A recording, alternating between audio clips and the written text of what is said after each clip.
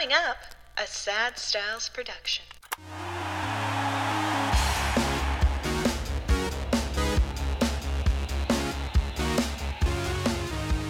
Hello and welcome. My name is Mikey Aaronworth, signing on to the sign-off of Frameworth Podcast for yet another week. It is the forum for all the stories you didn't know you wished you knew about the world of sports and sports marketing. I am joined in studio this week by nobody. It is just me, and it's not at the Frameworth headquarters. I'm recording this from home.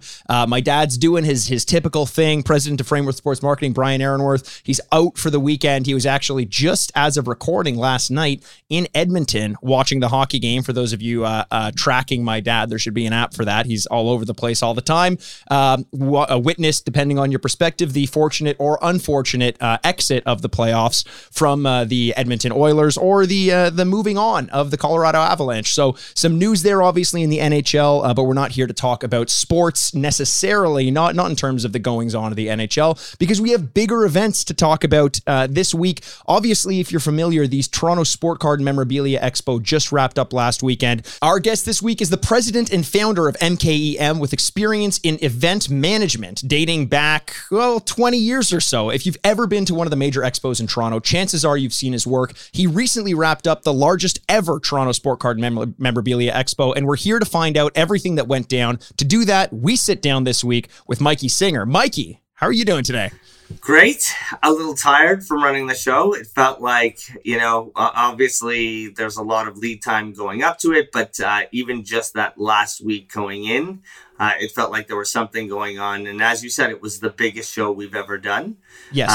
So it was a real undertaking, a lot of new clients, brand new hall.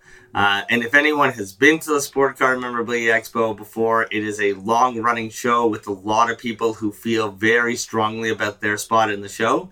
Yes. So finding everyone a new spot in a new hall and making sure they're happy was a task unto itself. Well, it's interesting that you bring that up, and I want to, in a little bit, get into sort of your history in the event space, because it's plentiful, and we'll get into that in a little bit about you. But because you've just touched on it, Mikey, you talk about, people and trying to keep them satisfied and all that. A lot of people might hear that and assume that what you're talking about are the guests who come to the Sport Card Expo. We had Steve Menzie on last week prior to the show, and he talks about how and this is not a shot to the people who go to the expo, but his primary concern and his primary customer are the people who open up the booths, who the dealers there who go to the show. And that's what you're talking about, right? Making sure that you're keeping them satisfied. With the change to the new hall, because I went, Frameworth had a booth there as well, booth 1620 to 1623. I don't know why I'm saying that now, booth, because beautiful booth. It was right by the cafeteria, which was fantastic. Hot dogs all day long, some fried chicken sandwiches, which was amazing. We loved the new space. It was easy to understand, easy to get a grasp of. What did you think about it, and what sort of response did you get from the dealers at the show? For most of the dealers, they loved it. They thought it was a great space. And for the dealers, there's two things that are really important to them. Mm-hmm. The dealer-to-dealer interactions and sales. So I think a lot of people don't understand how much business is done prior to the show ever opening. Okay. Just between the dealers to themselves. And obviously the amount of people that we have in.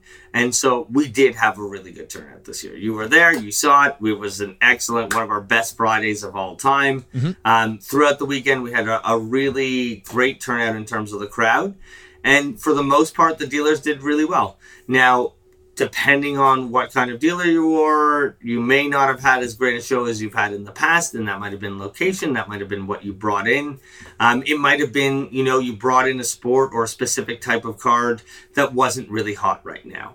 Mm-hmm. As you know, the market has shifted. It wasn't like we were in November where literally everything was up and it was all-time highs. People are a little bit more savvy. There's a lot of new people who've entered into the space, so they know a little, they've matured a little bit over the last 2 years. And when I say entered into the space, I mean during the pandemic, we had a big uptick. So a more savvy customer, people looking for deals, people, hunting out. They are armed with more information than ever.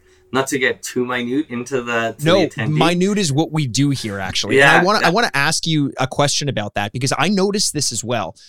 Yes, the industry has expanded. like twofold since the start of the pandemic. A lot of people thought it would go the other way, but it turns out collectibles in a recession are like razor blades and lipstick, like things that just do not go down in value. In fact, they increased in value so much so that the number of dealers had increased and the number of guests and customers, end user customers, collectors had increased as well. That created, in my mind, maybe you'll agree, maybe you won't, a chasm between the savvy and the novice. And I know of one situation where someone came to the booth wanting to buy one of Frameworth's mystery boxes, which we offer. It's a guaranteed signed jersey, signed photo, signed puck in every box. You just don't know which ones you're going to get. And before he did that, he wanted to see if he could go and sell. He had a whole box of cards to sell. Told me some of the stuff in it, some signed items, some of the with the little cutouts of the jersey material, some decent stuff. And I said to him, I said, you're here as a collector, but this is a business to a lot of people. Make sure you shop around. Make sure you get some quotes on prices. Don't just sell to the first person, the first booth you go to, because anyone is going to try to get the best price that they can. Like I said, it's a business. He leaves. 5 minutes later, he comes back. He says, man, I expected to get a lot more for those cards, but apparently the industry is really bad right now. And it's hard to sell these cards. So I only got $100 for them. And I'm like, you just got taken for, I didn't say this to him because, he's like, whatever, I made my money, this and that. But did you find that going around the show that there was a big difference between some of the newer people and older people? And how was that navigated for the attendance? Well, I think for the incredible amount of new people who've joined the industry, they have much more information and savvy to their fingertips. Right. So things like eBay, sold comps, things like that, it's all available for them. Apps like Center Stage, who was at the show, will instantly scan a single and let you know all of the comps on eBay over the last little bit. So there's really quick ways to tell. So even if you're a novice at this, you can get a good sense if you want to do the research. The second part to the sales portion of it, because a lot of vendors are buying. And that was one of the first things, being in the industry for 20 years, working in a variety of different consumer and trade events. It's really, the vendors are selling. They're this is one of the few places and a couple other collectible styled shows where vendors are actively buying collections and singles and things like that and working for deals. But what a seller can get on retail, so those eBay comps and things like that, you can expect to get 30% less from the retailer. Right. Understanding that, one, this market is highly volatile, so they're taking all the risks once they make the purchase. Two, they have overhead, right? They are running the store. They have to catalog the inventory. They have to maybe have that inventory or that investment sit on their shelf. I mean, it's no further than look at Pawn Shop or Pawn Stars or whatever. Sure. What he says is actually true. The whole show isn't true. It's all set up and everything like that. But some of his lines about they have overhead, they have staffing costs, everything like that. So a lot of individual people who come in to sell don't realize that. And if you could easily get those comp prices on eBay, you would have just done it yourself.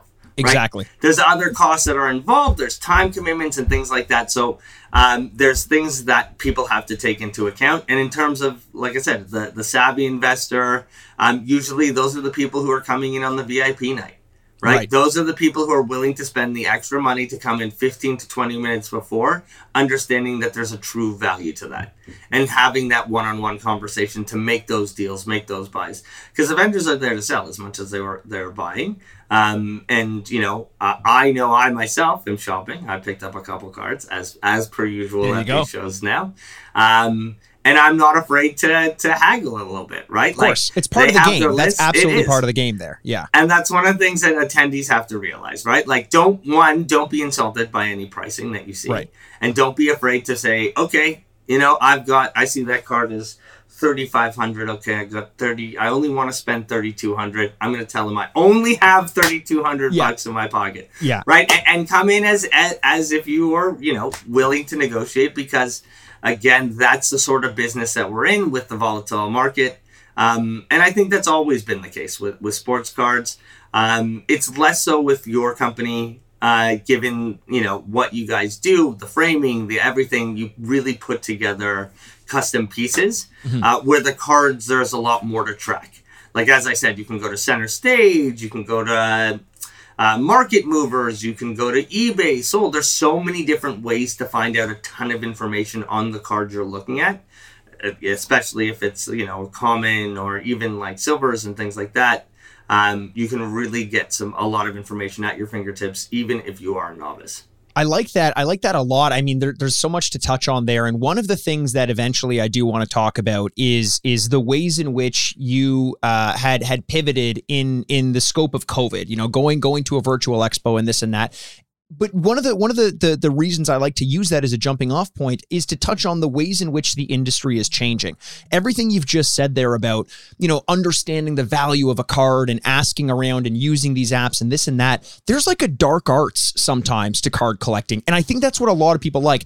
I know some people, Ken Reed, for example, came by the booth, announcer obviously on Sportsnet, writer, author, et cetera, et cetera. His credentials are a mile long, but he came by and he said, he's there for himself as a collector, and he kept commenting that too many booths these days are just like, they've got everything graded, they've got the price tickets, this and that. He wants to be searching through things to find a buried treasure somewhere. And I think as long as the waters are somewhat muddied, it gives that intrigue that you may come upon a diamond in the rough at any point in time. Now, you talk about these apps that allow you to scan a card and get a more broad understanding of what it sells for. And that's sort of the direction that the industry is heading with things like, hand in hand with things like a digital expo and a virtual expo and this and that. But what I love about the Toronto Sport Card Memorabilia Expo in the state that it's currently in is there is an element that embraces the growth, but there is also that feeling of like, you can really get in the weeds and try to find some rarities and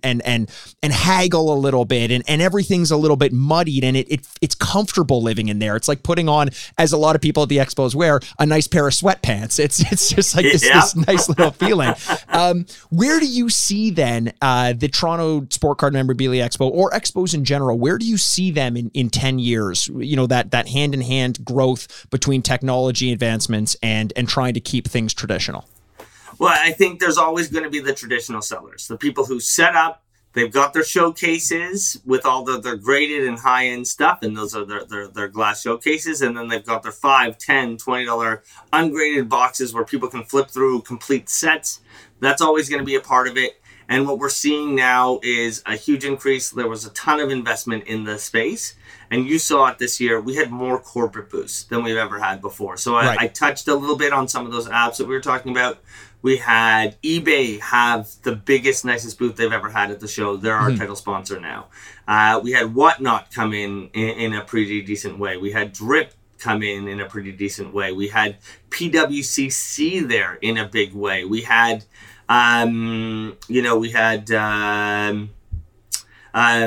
CSG. God, that took a while to get out. PSA Canada. There's a lot of acronyms to remember. It's no shot at any of these companies, but at a certain point, it's just a soup of letters, right? It is, and what you saw there, Liquid Marketplace. Like, you had these real fun, interesting booths. Upper Deck always does a great booth. Their booth was fantastic this year. Right.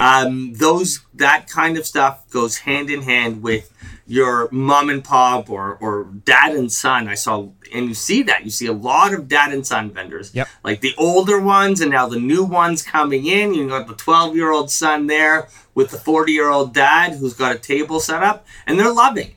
Yep. Right, because their version of what a good show is far different than a show that, a place like yourself That's is out there and does this full time.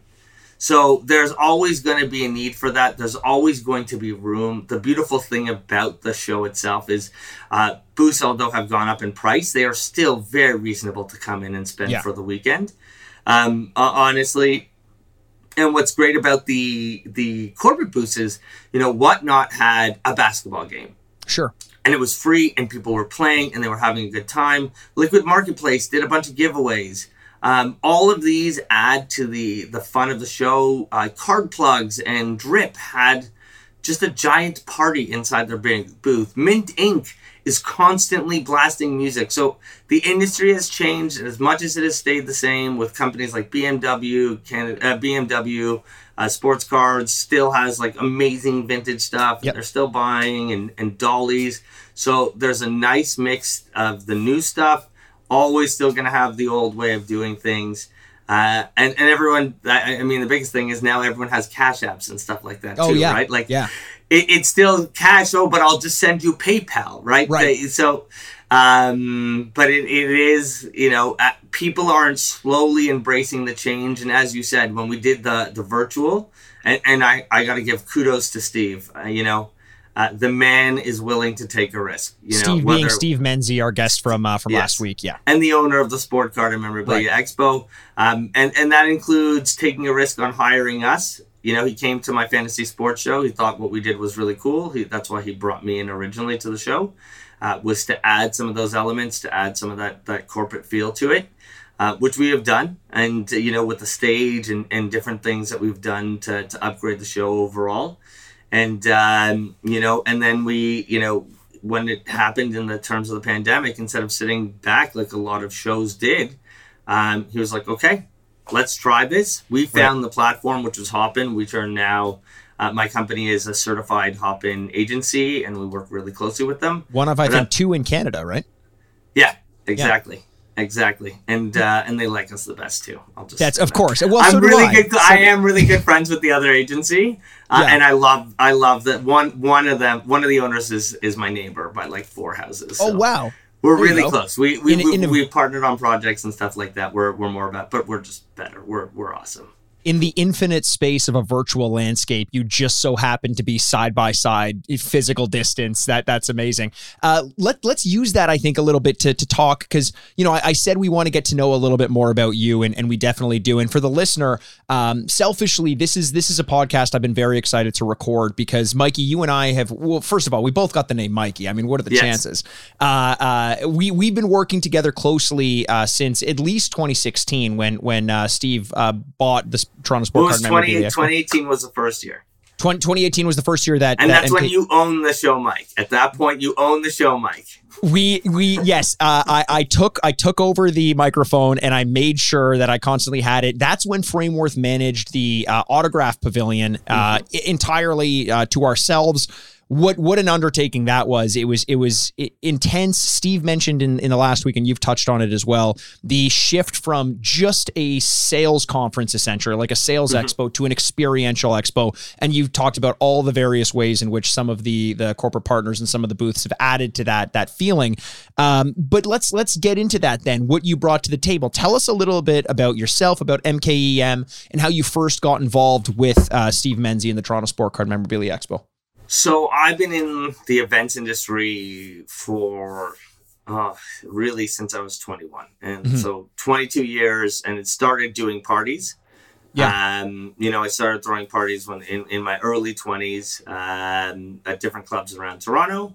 And I did that until I was about 26, 27. I remember the last party I did was a New Year's Eve party, and some guy I had a ton of cash in my pocket. Not going to go right over it, but some guy tried to start a fight with me, and it was like, I think it was 20,000 or something like that. Oh, no. And I'm like, I am too old for this shit right now. So, pulling the Danny Glover comment. Yeah. Exactly, right? Like, this guy's fighting, the bouncers are kicking him out, and then I got my little sister there, who at the time was like 18, 19. She would have been 19 if she was in the party. Sure. But I was just like, this is it for me. So I transitioned out of the parties, and I started working at this little show called the Everything to Do with Sex Show. And I did that for 11 years, and I became a part owner in that event. We did that across Canada for 7 different cities, and even North America. We touched in the States for a little bit, unsuccessfully, but we did shoot over there. Sure. It was a interesting great show. Choice of words for the Everything to Do with Sex Show. Right? It was honestly, it was an amazing event. It allowed me to be really creative. We had 7 different stages. It was really experiential. Really, it was a couples-driven event, so we catered to them. We would have date night ideas and things like that. So it showed me what we could do. And then when I sold out of that, I went on to start my own company. And the first thing that we did was the Fantasy Sports Show. So it was great event, really good. We didn't have the attendance that we were looking for, but we had great corporate partners. We had Yahoo, DraftKings, OLG, the Argos, Really fun, cool event. We had VR there when it was still really early in the space. So really cool, fun stuff to do. Just not enough attendees. But Steve had come to the show and he reached out to me in his super cool way, calm voice. He's like, of course what you did, always calm. Yeah. And I was like, yeah, I'd be totally down to talk. So it was him and this other company that I basically started consulting right away for him and another video, EGLX. Oh, right. Which you know. Video games. Yeah, of course. Yeah. Of course I know. I know all about it. Yeah. So, of course, it's video games and sports. But two things I'm really into, transitioning from fantasy sports. So started with Steve. And then my mandate was to really, help with support on his customers. So people like his support customers, people like you. That first year I helped bring eBay in, and that was a start. It was a small little package, and then really support him on some of those aspects, and then updating the show. I brought in the stage for the first time. They had the riser before, but it wasn't really a stage. You see what we do now. Of course. So it was really that push to get more modern, more fun, newer kind of things into the show. We are always trying to be creative. We brought the games in one time. We did lounges. So Steve's always down to experiment and try new things to make the show better.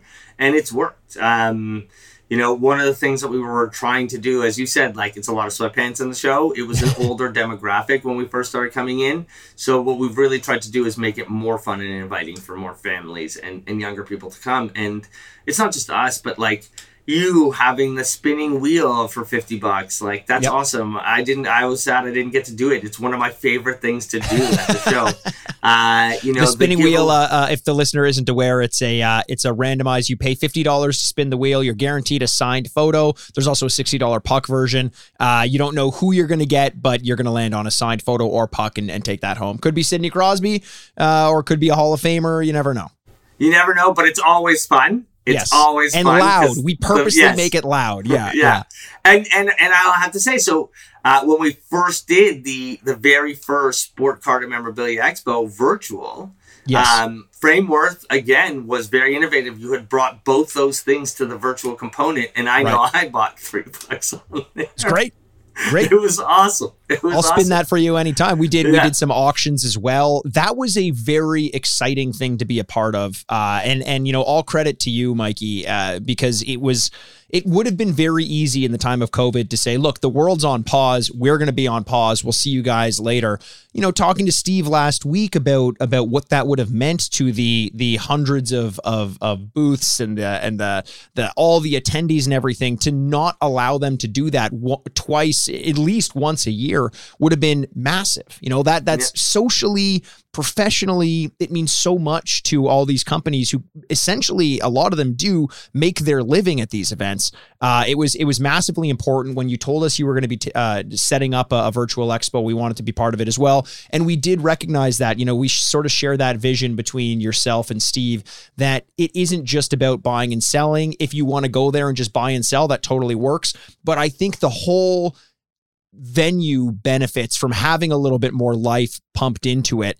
And that virtual expo is no different. What was that like? You talk about partnering with Hopin as a way to sort of bolster the ability to put on a virtual expo. Stress level and just figuring things out. How much time did you have, and what did that do to your longevity in terms of your lifespan? I've definitely, over the course of the 2 years, cut off a lot of my lifespan due to stress. But with Steve's show, I think we had 3 months from when he said, "This is a go." Yeah. And one of the things that really pushed it was eBay coming in. That was the first time that eBay came on as a title sponsor. So one of the first things I did was I worked with Steve really closely with our partners from eBay, and they were really into the idea, and that really helped push it forward. That's big. The next big hurdle was training a very analog crowd Yes. Using how to do digital.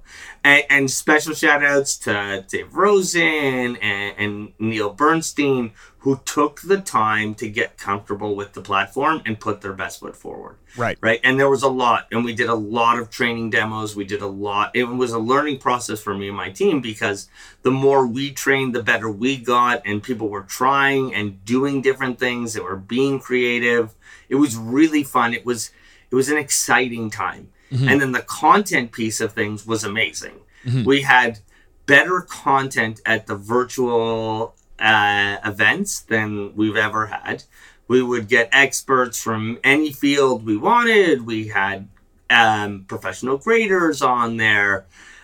We had special guests. Austin Matthews stopped by. Like, that just doesn't happen live because it's really hard to get him and his time, right? Exactly. So it was cool. Like, that was super, super stressful. I have the Leafs, his agent, and the Leafs, like, public relations person calling me while I'm running the show. And I'm like, I promise you, we're going to make this simple. We'll make it easy. Don't worry. So it was really good. And he was really cool about it. And again, like, that content was really good. Obviously, as we go back to in person, we even did a full stream last time. And we'll likely be, we're always capturing the content that we do on the stage now in person. And I wouldn't be surprised if we start streaming again. I was curious about that. I mean, I almost a little bit surprised, because you guys did such a good job building that virtual platform. And it seems like as an asset, it's there. You've a proof of concept, like you mentioned. When Steve first announced to all the dealers that you guys were going to be moving to a virtual platform, my first thought was, I know some of these people, and I cannot imagine they're going to be willing to set up a webcam, microphone, all that stuff, but they all did. You guys did a phenomenal job of training them. Now they're there. Now they've bought in. I did sort of expect to see a continuation of that and some streaming. And granted, you have your own new slew of issues, especially in the November show, dealing with COVID screening and that sort of thing. This feels like, getting your bearings. This was sort of the first normal, quote unquote, normal expo again, but now you're dealing with a new venue and new size and more people. Do you guys envision a situation in which the Q&As, which we'll touch on in a bit, the autograph signings, live cameras, all that sort of stuff, are you constantly going to have this outreach to a virtual audience as well? Is that in the cards? Yes. That is 100%. It is important. It is something that is going to be addressed moving forward. The content we're doing on the stage is getting better every single time. The Q&As, the panels, the interviews, the kids breaks that are going on. We can reach a bigger audience, right? We are the national show. We are the largest Canadian show by a wide margin. There's a lot of people who would like to see what's going on. Yep. And we can even bring in, because we have the video wall and different things that we can do, we can really bring in guests. So we're going to be doing more of that. So expect that in November.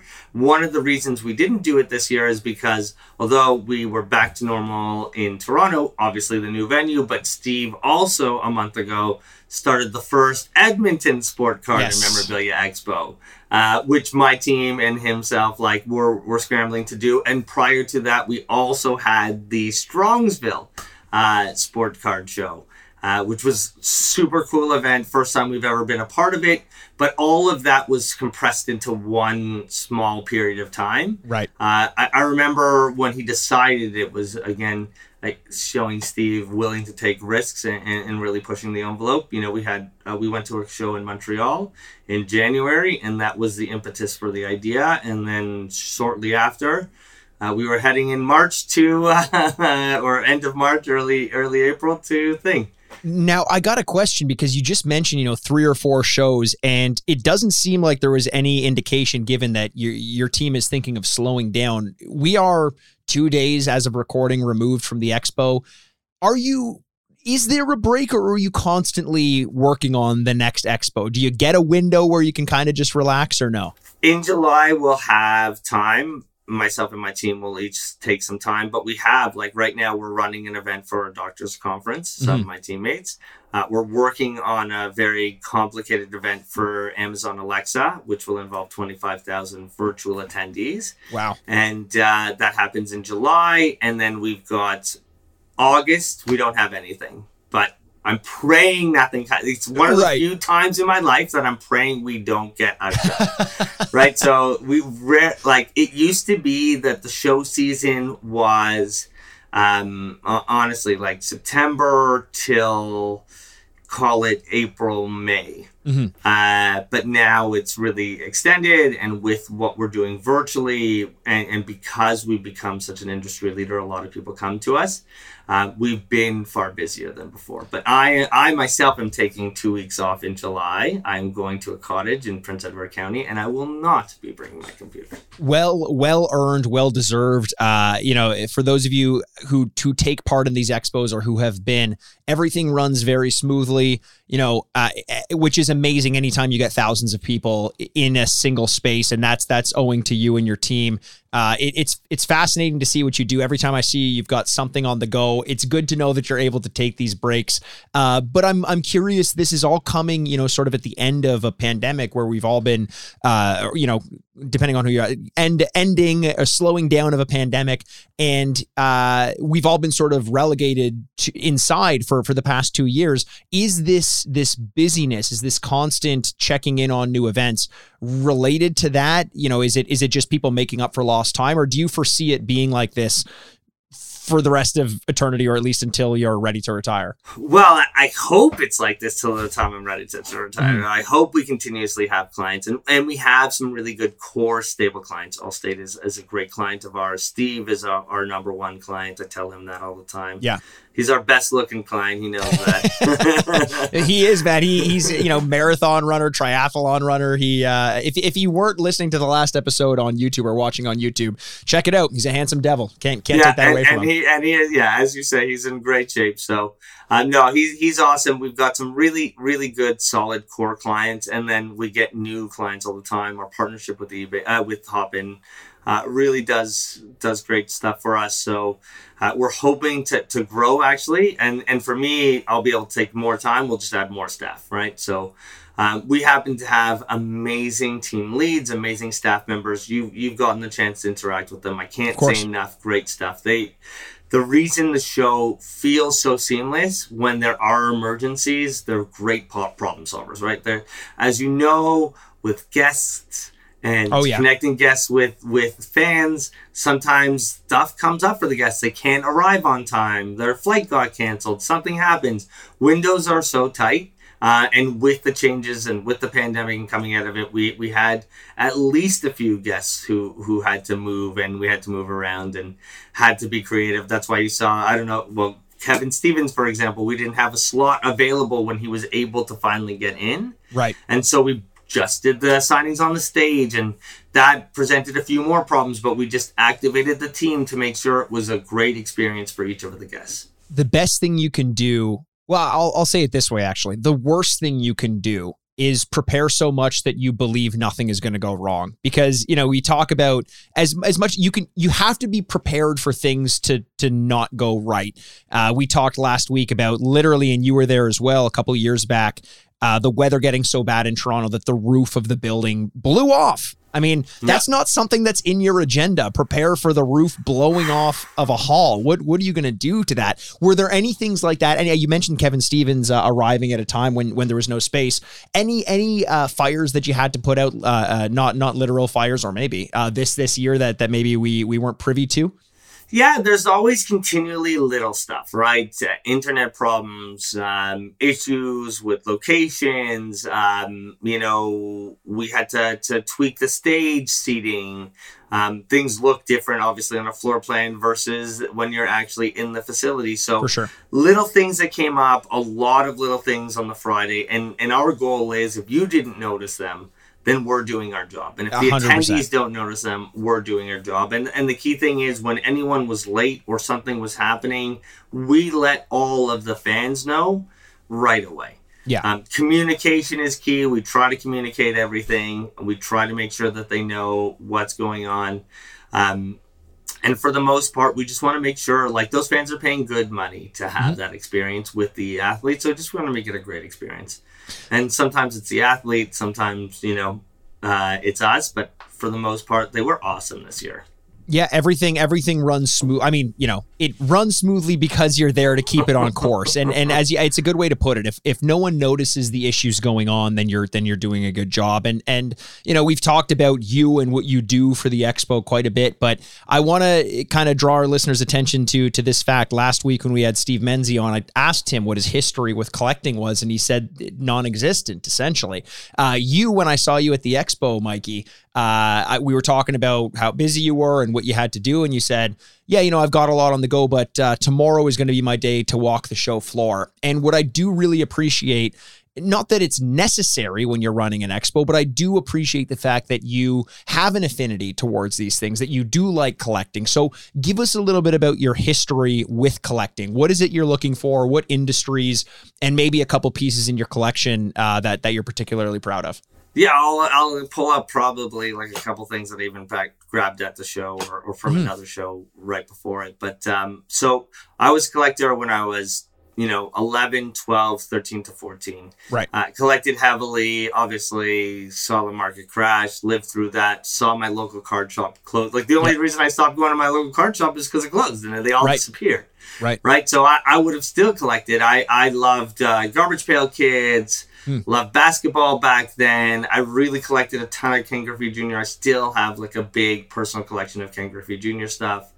A lot of his rookies, and then got into buying them again. I graded a bunch of them, tried to get a Gem Mint 10, and didn't get any. Bought some more raw 1989 Upper Deck. Try again, baby. Try again. I remember when I, at $40 when I was 13, I was like all the money in the world I had, and I used that to buy, the raw one, and I wish I'd bought 100 more, right? You look back to it. If only you knew, yeah. Right? So I kept a lot of that stuff. I collected a bit of comics and things like that too. Obviously phased out when I really discovered women and in a hard way. And then unfortunately, I discovered women at one point. They didn't discover me, so I was left to my collecting. Yeah. Oh, believe me, I used all of my. That's why I discovered women and needed to use all of my mental capacity to try to get them to talk to me. So exactly, yeah. And then again, I started dabbling as soon as I started working. I had actually come to the card show and bought a couple things prior to working with Steve, and then when I started working with Steve, obviously you're surrounded by it. Sure. And slowly but surely, more and more, I was buying more and more things. I was more interested in what was happening. Breakers, boxes, packs. I also had money now. It's a totally different ballgame. Yes. I have my own money, so I was able to spend on certain things that I really wanted. So when the pandemic hit, by that time, I was already on eBay actively looking. And if it was a chart, you would see my purchases just go in a direct line like that as I became more comfortable. And now I have a pretty decent, you can even see right behind me those are all boxes full of graded cards. There you go. Yeah, if you're watching on YouTube, you can see there's a nice little display behind Mikey over there. There's some Star Wars stuff on there. You got some signed footballs, some boxes of cards. It runs the gamut. Let me ask you this.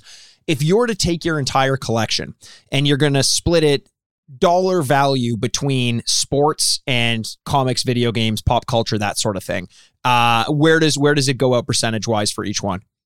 Well, I can tell you probably my most expensive thing that I own is the Gretzky PSA 7 that I bought. So that's the most thing and I made Steve split it with me because I was too scared of my wife to buy it alone. That's fantastic. The OPC, one of the most famous PSA cards 7. In the game these days. Yeah. Yeah. And I think it's a solid investment and I wanted it. Honestly, I just wanted it. Are you willing to share how much you had to spend for it? Nope. No, that's way, fair. Because God forbid she listens for whatever reason, I'll be dead. But I think we got a good deal on it, right? Again, it's all relative, but it was money I could afford to spend, and I wanted it really bad, and so as long as Steve was willing to split it with me, which I pressured him into doing, we now own a beautiful, very sharp PSA 7, and it is a really good-looking card. I scooped this up again. This one was $100. Not too expensive, but it's an iconic card, something I wanted to own. It's a PSA 8. Is that LeBron and Kobe 2008 tops? Yes, it is. So, again, not everything has to be super expensive. And then above me, actually, if I tilt this up a little bit, you can see 3 first issues, first prints of different comic is books. That Invincible, really Daredevil, and what's the other one? It is there? Invincible, the Ultimates, first appearance of Miles Morales, first print, and The Boys first print. And The Boys. Okay, it's a little blurry, so I couldn't tell. But Invincible, hey, this is completely out of left field if you're listening to this. But if you have any interest in comic book TV shows or comic books in general, Invincible, what a fantastic. That's Robert Kirkman, I think, responsible for the Walking Dead as well.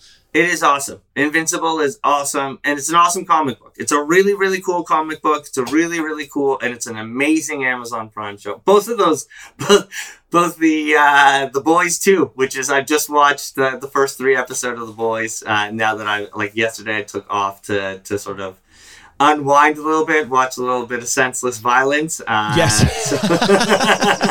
On TV, thankfully. We're not. Yes. So again, I love football. You know, we had Thurman Thomas come to the show. I rarely get autographs from these players anymore. I did get a bunch of Leafs at one point to sign a stick for me, but rarely get autographs. But when Thurman Thomas came in, I just waited until everyone else was done and then snuck in there at the end with my ticket and got him to sign a mini helmet. So stuff like that, stuff that I'm really I really into. And as you said, I've got these actually I got all from Venice Beach. I specifically, there's a store in Venice that sells them. They're all made of scrap metal. And those are the Star Wars figurines? Yeah, the big Star Wars metal figurines. And man, they are so heavy. I remember walking around Venice with them in my backpack and just sweating. And I'm like, this is totally worth it. It ain't heavy, it's my passion. Exactly. There's a remix of the song. Now, you talk about getting on stage to get something signed. Let's talk about you being on stage in a somewhat different capacity. Steve and yourself talk about changing the expos to make them more experiential. And part of that is running the Autograph Pavilion, which Frameworth did way back in 2018.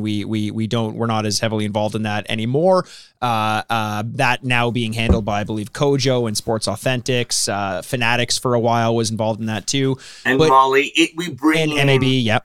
And that's the thing. Now it's really owned by the show, and we invite different vendors to come in. And obviously Kojo and Sports Authentics are big parts of that, but we do have other players who come in as well. Yeah, and who knows? Maybe someday Frameworth will get back involved in that. I know my dad's been talking about that, and I know honestly, it's worth considering. As much as it was, it gave me a bunch of gray hairs. It was a lot of fun to do. But that's not the only way that you're involved. We talked about the Q&A in the November show. You and I had been talking prior to some of the Q&As started. There was one planned for Shane Corson and Darcy Tucker. And you kind of came by the booth and you said, hey, what are you doing later today? And I said, well, I'm managing the booth, I assume. But I love talking to people. I love interviews. You know that. I've got the podcast. So I ended up coming on stage to run a couple of those Q&As. This year wasn't quite the same, Mikey. You found yourself in charge of the Q&As. How did that go? Is that something you have a lot of experience doing? Is it something you want to keep doing? Well, first, let me tell you how we got there. So it's your own fault because you weren't there Sunday last year. And as you know, so if people don't know this, but I actually am Mikey's biggest fan on Instagram. I think everything he does is hilarious. Like it's me, Thank you. It's me posting in all the comments, loving everything he does. As for the talk, so I had invited you to do all the interviews last year, and then on Sunday, I had invited you to come back and do the rest of them, and you weren't available, so I had to do some quick ones. And Steve's like, "Oh, you're good at this." I'm like, "Okay, you're." Fine, I see what you're doing here. You're tossing another job on me. So Thank you, but also I know what you're doing to me right now. Yeah, exactly. Yeah. And then this year coming in, we were unsure, and you said, I'd rather you just do it. You're already there. You can handle it. So I did do a bunch of them this year. It was really fun. I have a great time. And my team will tell you, I love to hear myself talk. So getting me on stage is definitely something I have fun doing. I always get nervous beforehand, but then once I'm in it, I really Everyone have a does. good time. Everyone does. Yeah. I get nervous before recording podcasts and I'm at home, like that's, but I think that's the sign that you're still ready and you're on your toes a little bit, right? It's kind of necessary. You care. right? Like, I care how it comes across. I care what happens. Like, I'm writing notes. Funny story. I thought I was supposed to interview Bernie Perron, but then they sent me Ernie Witt. So I had done 30 minutes of prep for Bernie Perron, and I had some great questions and really good stuff. And then Ernie Witt came up on stage, and we had already prepped all the Bernie Perron like clips in the background. So I had to rush down and get that turned off and stuff. Wow. But you just roll with that's literally a nightmare of mine. I have bad dreams about that happening. It happened, and honestly, I went back into the memory bank, and I watched a ton of Jays growing up. A ton of Jays. So I watched most of his career, and we talked, and he was wicked. The best part about like an interview is if you have a really good interviewee. Yes. Him having experience on TV and being a coach, like he was a great speaker. That went really well. So embarrassed. Apologized to him afterwards for the mess up, but he was so gracious and cool about it. I think my favorite interview this weekend, either between Pete Mahovlich, who was. He had me laughing before we got up. Like he was amazing. He's a riot. Like he's really cool. I can just imagine what that guy was like as a player. He must have been awesome. Yeah, to be on a team with, and that's what's wicked, right? Like when you get to interview these guys and talk to them a little bit before you go on stage, you get a sense of them, a little bit of sense. So that was cool. And Brianne Jenner, she was really cool, and she was ripped. I'm like, I better not ask the wrong question because if this girl hits me, I'm going to be out cold. I tell you, look, you're trying to make the Sport Card Expo more experiential. What better experience than to watch a full-blown fight take place on stage? I should have asked her for an arm wrestle. She would have just slammed me through the table like that. Her arms were ripped. And she was really cool too. She was really good. She was really gracious. I was a second late coming out because I was trying to eat lunch before. And then I had to do I'm going to smile, but you have to tell me if there's anything in my teeth before we go out there. And she was really cool. It was awesome. And the guests, like the guests were really cool. I had, my fan group was the 60 plus men who were sitting in the audience watching. They're like, "You're really good." I'm like, "Listen, I need you to know that this means the world to me. The three of you." People do not understand how much that means when you have the one or two people reaching out. It was wicked. It was awesome. It was the best feeling, and I had the best time. So. There's a lot of elements of the show that feel like work. That one feels like fun, and I look forward to doing it more and doing some more panels and things like that. I have a list of influencers from the industry. I watch. One of the things I do is I watch a ton of content about the industry. Right. What are the content producers saying? What are they talking about? What's something that some of the drama in the industry? What's everyone looking forward? There's a ton of stuff going on in this industry right now, right? Like with the changing of licenses, with the massive investments that have happened, just in the grading space alone, we've seen billions of dollars poured in. It's crazy. It's massive, and it's going to keep changing, just like the Toronto Sport Card Memorabilia Expo is going to keep changing. We're running a little bit low on time, but I'm curious, Mikey, can you let us in a little bit and tell us what changes you have planned for the upcoming Expo? Obviously, it happens twice a year. I believe it'll be November. This coming November, there'll be another one. Do you have anything specific in mind that you want to bring to the table, or even if it's a pipe dream? Yeah, I think you're going to see more content influencers at the event. So you're going to see more of the people that you see on YouTube, some of your favorite guests. So that's going to be coming into the show and onto the stage. The second part is we're going to try to do some more interactive fan experiences, right? Cool. Whether that's, when we had Joe Montana come in and throw the football and things like that. So we're going to work closely with our providers, like the agents of these people, and really try to do more of that, because I think those moments, those core memories that people get created are wicked stuff, like more so than just the pictures and things like that. And then finally, you're going to see more creative booths, bigger, more interactive booths come into the show, and we're probably going to be in a different hall again because that's just the nature of the world right now. Sure. So it'll be interesting all over again. It changes again and again and again, but I know that you guys are going to make great decisions on wherever it is that we end up. You mentioned the Joe Montana thing. That was fantastic. That was when Frameworth was still involved. We did sort of a tandem signing with Molly at MAB, and we had him actually throwing a pass, taking a picture of you catching the pass.